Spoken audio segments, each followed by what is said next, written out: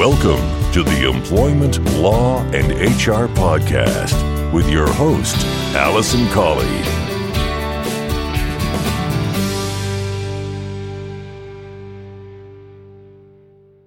Hello and welcome to this episode 223 of the Employment Law and HR Podcast. I'm your host, Allison Colley.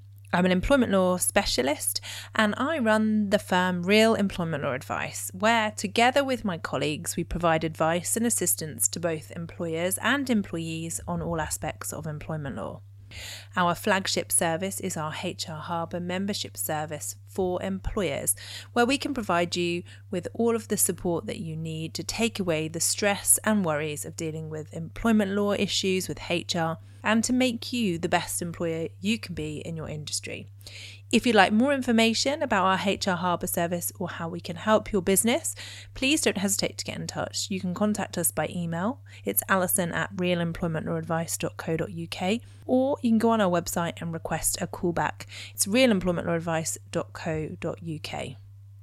Now, in this episode of the podcast, I'm going to start you off with a mini-series about unfair dismissal, bringing you all the information and details that you need to know, whether you're an employee or an employer, about unfair dismissal and the law around it. The first episode is a bit of the background to unfair dismissal, and then I'll be covering off all the intricacies over the next few episodes of the podcast. If you have any questions or comments about unfair dismissal, please don't hesitate to get in touch and I will include them in the next episodes of the podcast. So without further ado, I'm going to get into this week's featured content.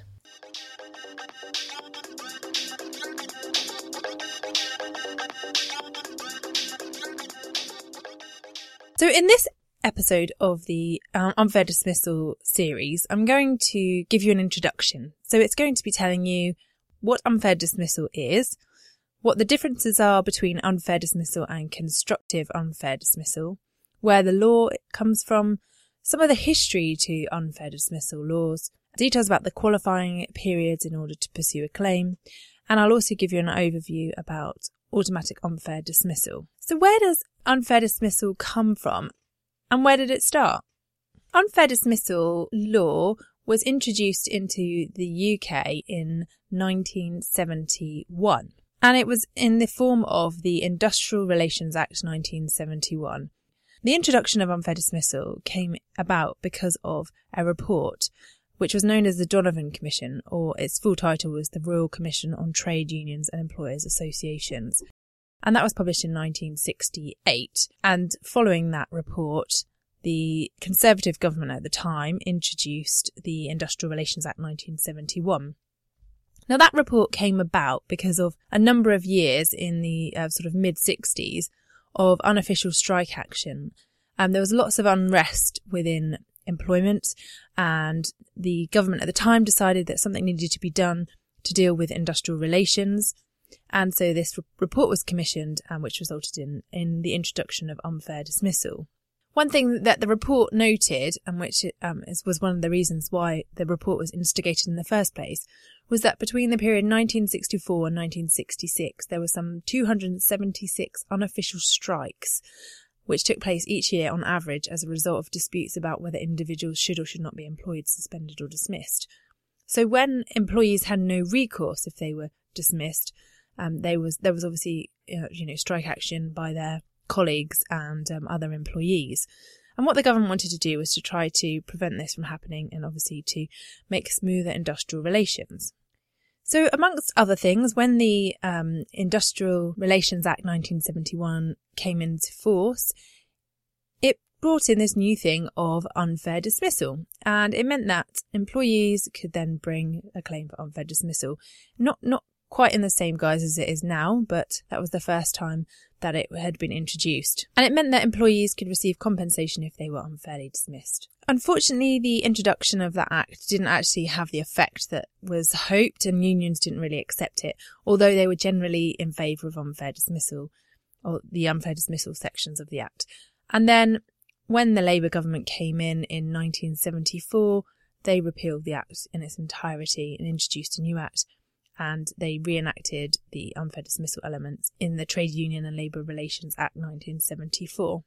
unfair dismissal came about as a result of a number of disputes that were taking place between employers and employees at the time as a way of resolving them and to prevent those sort of mini strikes that were taking place. So that's the history of unfair dismissal. So what is unfair dismissal and what does the law say about it now? Now, the right not to be unfairly dismissed is contained within Section 94 of the Employment Rights Act 1996. So that's the current law. And that says an employee has the right not to be unfairly dismissed by his employer. So that's it at the basic level. There are certain categories of people who don't have that right. They are, for instance, police and the armed forces. So people who are members of the police force and the armed forces don't have the right to claim unfair dismissal. They do have other employment rights, but they don't have this. Now, in order to claim unfair dismissal, an employee must have sufficient qualifying service with their employer. And that is currently 2 years. So an employee has to have been employed continuously for 2 years in order to have the right to claim unfair dismissal. Okay, subject to some exceptions, which I'll come on to shortly. Now, that changed in April. So the 6th of April 2012, the qualifying period for unfair dismissal was increased from 1 year to 2 years. And for those of you who are interested or may remember, actually, it used to be 2 years before. So it went from 2 years to 1 year. Now it's back to 2 years. So what this means is, if, again, subject to the exceptions, which I'll come on to, if an employee has less than 2 years qualifying service, they can't actually pursue a claim for unfair dismissal. Now, the purpose of unfair dismissal legislation, as I said, historically, was to try to prevent disputes. But now I think it's seen more as a way of providing employees with rights. And the idea of the qualifying period of service is that by the time somebody is employed for 2 years, you would expect to have a full understanding of whether they're any good at the job, whether they're going to be suited for the role. And after that time, there's an expectation that if an employer wants to get rid of an employee, that they must have one of the 5 fair reasons for dismissal. It's my intention to deal with the fair reasons for dismissal in the next episode of this series. But for the purposes of this one, you need to know that there are 5 potentially fair reasons. It's important to note that an employee can only claim unfair dismissal where their employment has actually been terminated by their employer. So they can't claim unfair dismissal unless they've actually had their employment ended. And if an employee wants to claim unfair dismissal, they have 3 months within which to do so. So it's 3 months from the date of termination, less a day. However, due to the ACAS early conciliation procedure, the period of time in which the conciliation is going on will extend the deadline for an unfair dismissal claim by that period. So that's covered in another episode, and also I've got some blog posts about it. But it's just to say that if you have in mind that the deadline for either putting a claim in by an employee or contacting ACAS is 3 months less a day from the date of termination of their employment. Another important thing to note about unfair dismissal is that once an employee has been employed for over a year, they have the right to request written reasons for their dismissal, and you're obliged to provide those as the employer if you receive a request. And if you have a pregnant employee or somebody on maternity leave who is dismissed, they are automatically entitled to a written statement without actually having to ask you. So if you are intending to terminate the employment of a pregnant person or somebody on maternity leave, then you would need to provide them with written reasons for the termination. So just to summarise there some of the key points about unfair dismissal. You need to have a qualifying period of service of 2 years. You can only claim unfair dismissal if the employment has actually ended. There's a time limit of 3 months to either put the claim in or to go through the ACAS early conciliation procedure. And employees have the right to written reasons if they've been employed for longer than a year. Now, what's the difference then between unfair dismissal and constructive unfair dismissal? I've already said that in order to claim unfair dismissal, you have to have actually had the employment terminated by the employer. And that's the real difference, I suppose. The easiest way of saying it is the difference between unfair dismissal and constructive unfair dismissal is that For unfair dismissal, the employer terminates the employment, and for constructive unfair dismissal, the employee would need to resign from their employment. I did cover off constructive unfair dismissal in detail in episodes 18 and 21 of the podcast, so I'll put a link in the show notes, but if you are interested in learning more about constructive unfair dismissal, then I suggest you have a listen to those. Now, with employment law, as I'm sure you are aware, there are always exceptions to the rules, and unfair dismissal is definitely one of those. There are some exceptions to the qualifying period, and these are set out within the Employment Rights Act again, under Section 108, if you're interested in having a look. And they are, if the employee is dismissed in circumstances where they would qualify for paid suspension on medical grounds, then their qualifying period is only 1 month. In most cases where the dismissal is automatically unfair, there is no need for a period of qualifying service, and I'll talk about automatically unfair dismissal claims in a moment. In relation to cases where the reason or principal reason for the dismissal is or relates to the employee's political opinions or affiliations, that means then they don't need to have the full qualifying period of 2 years. And in cases where the reason or principal reason for the dismissal is connected with the employee's membership of the reserve forces, and the effective date of the termination is after the 1st of October 2014. That gives a reservist additional protection from unfair dismissal, so they don't have to have that qualifying period. So as I say, there are 4 situations where the qualifying period of 2 years is not required to bring a claim for unfair dismissal. And one of those reasons, as I said, was in relation to automatic unfair dismissal. And in most cases, automatic unfair dismissal, you don't need the qualifying period. However, you do need to have the qualifying period of service for a dismissal in relation to a spent conviction or a GP transfer. So I'll come back to those when I give you the list of the automatically unfair reasons for dismissal. So what is automatic unfair dismissal? Well, in certain circumstances, the dismissal of an employee for one of those reasons is deemed to be automatically unfair. Okay? And what that means is there is no defence. There is no defence by the employer for that dismissal. And the Employment Tribunal has no obligation in those circumstances to consider the reasonableness of the decision. So where the Employment Tribunal establishes that the reason for the termination of the employee's employment is one of those reasons that I'm just about to list, they will have to find that the dismissal was automatically unfair. The automatically unfair reasons for dismissal are dismissing somebody for making a request to study or to train, dismissing somebody for making protected disclosures, so under whistleblowing legislation, dismissing somebody because they are pregnant or on maternity leave or maternity related, dismissing an employee because of family reasons. So that includes exercising their rights to parental, paternity, adoption leave, time off for dependents and flexible working. If an employee is a shop worker and they refuse to work on a Sunday and they're dismissed, that would be automatically unfair. If you dismiss an employee for health and safety reasons, then that would also be automatically unfair. If an employee is dismissed for taking part in industrial action, if they're dismissed for being an employee rep, also they have additional protection if they're a trade union member or if they are dismissed for a trade union membership, should I say, or union recognition, then that would be automatically unfair. Dismissing part-time or fixed-term employees because of their part-time or fixed-term status would be automatically unfair. And if an employee asserts their right in relation to the working time regulations, i.e. for annual leave, or in relation to the national minimum wage, then that would be automatically unfair. So let's just say, for argument's sake, an employee approaches their employer and says, I'm being paid below the national minimum wage, and I think it's unfair. And the employer says, okay, well, in that case, I'm going to dismiss you.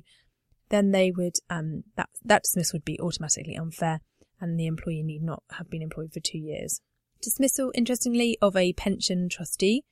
So if somebody is dismissed for performing their functions in relation to a trustee position in the pension, if an employee is dismissed for enforcing their rights in relation to working tax credit, if they are dismissed in connection with being on the blacklist, so that's in relation to the blacklisting regulations, if they are dismissed for carrying out jury service. That would be automatically unfair.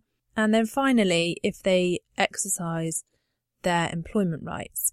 So that is to say, if they bring a claim of any sort and then they're dismissed as a result, that would be automatically unfair. And that includes the right to be accompanied. So if somebody utilises their right to be accompanied at a meeting, then they would also be protected from unfair dismissal as a result of that. And as you'll recall, it would be automatically unfair to dismiss an employee because of spent convictions and in relation to the transfer of their employment under TUPE. If they have either of those claims, although it would be automatically unfair, they still need to have been employed for 2 years. Now, the difference between having an automatic unfair dismissal case and a normal unfair dismissal case is, as I say, the employment tribunal have to make a finding of unfair dismissal and can't consider the employer's reasons behind it, etc. And in cases where somebody is dismissed for health and safety reasons, or asserting their health and safety, or for whistleblowing, or making protected disclosures, in those cases, if there is an automatic unfair dismissal for those reasons, then there is no cap on the compensation that can be awarded to them. And I will talk about compensation in a future episode of this series on unfair dismissal, but it's just to say that there is a cap on compensation awards, and in those two types of cases, so health and safety and whistleblowing, there would be no cap on the compensation. So what does that actually mean for you in practice? Well, I quite often have calls from employer clients who say, I want to get rid of this employee because they're not up to scratch. They're not meeting my requirements. I don't think their performance is any good, but I don't really want to go through the whole procedure of inviting them to a meeting and doing all of that sort of thing. And they've only been employed for a year, so, they won't have any claim for unfair dismissal. Well, I then say to the employer clients, actually, there are certain unfair dismissal claims that they could have or could infer, which would mean that they don't need that qualifying period. And so it's always really important to have a fair reason for dismissing somebody, and at least to communicate that to the employee so that they don't have an inference. So they can't draw an inference. Let's just say, for argument's sake, as an example, you have an employee who's not up to scratch performance-wise, and the reason you want to dismiss them is actually because they're no good. But you don't want to go through the procedure or tell them. And they've just so happened to have had a period of paternity leave, for instance. Now, if they then argue that they're the only person who's had paternity leave, and there were negative comments made about paternity leave, and they say, well, actually, the reason you dismissed me was because I took paternity leave when nobody else does, then it's going to be very difficult to counter that if you haven't done the correct procedure. So it's something to be mindful of when you're dealing with dismissing employees. Now, that's the introduction to unfair dismissal. So finally, I'm just going to round off by telling you about a quote from ACAS. It's one of the opening sentences in relation to their guidance for unfair dismissal for employers, and that says that dismissing employees should be the last resort. Now, I'm going to expand on that further in the future episodes of this mini-series on unfair dismissal.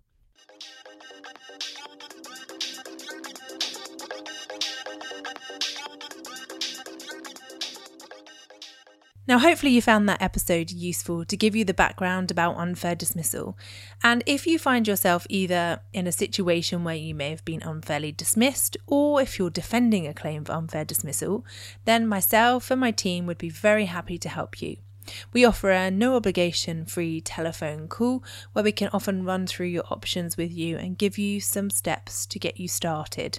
If you'd like to get in touch, you can contact our head office. The telephone number is 01983 897 003, or alternatively, you can always drop me an email. It's alison@realemploymentlawadvice.co.uk. I hope that you have a fantastic 2 weeks ahead, and I look forward to speaking to you soon. Thanks again for listening. Just want to finalise by saying I wouldn't be a lawyer unless I had a legal disclaimer. So I must just say to you, that the information in this podcast is for information only. It's general review and a general update. It's always necessary to get specific legal advice about your circumstances. So please don't rely on anything that you've heard in this podcast. But please do feel free to contact me if you'd like further information or specific advice.